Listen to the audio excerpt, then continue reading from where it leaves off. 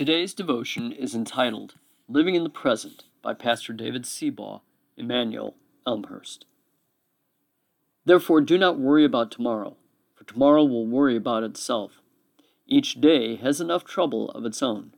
Matthew 6:34.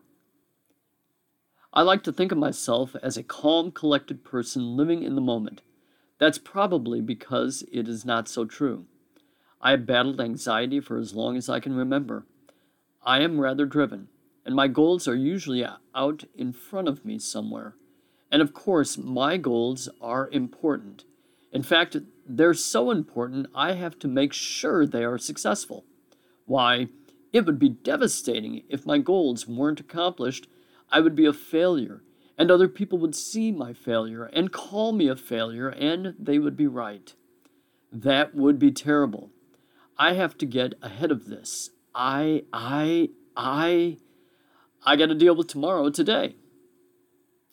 Jesus wants us to live fully in the present. That's God's gift to us. He's given us today, right now. The moment after He gives it, it's history. Then we can look back on it and see the gift. God hasn't given us tomorrow yet. The future belongs to Him. We can anticipate the future, we can prepare for the future, but we can't control the future. That's God's job. So, when we get anxious, we are physically reacting to our lack of control. We're not God, and that can be unsettling at times. Herein lies the God-given defense against anxiety: gratitude.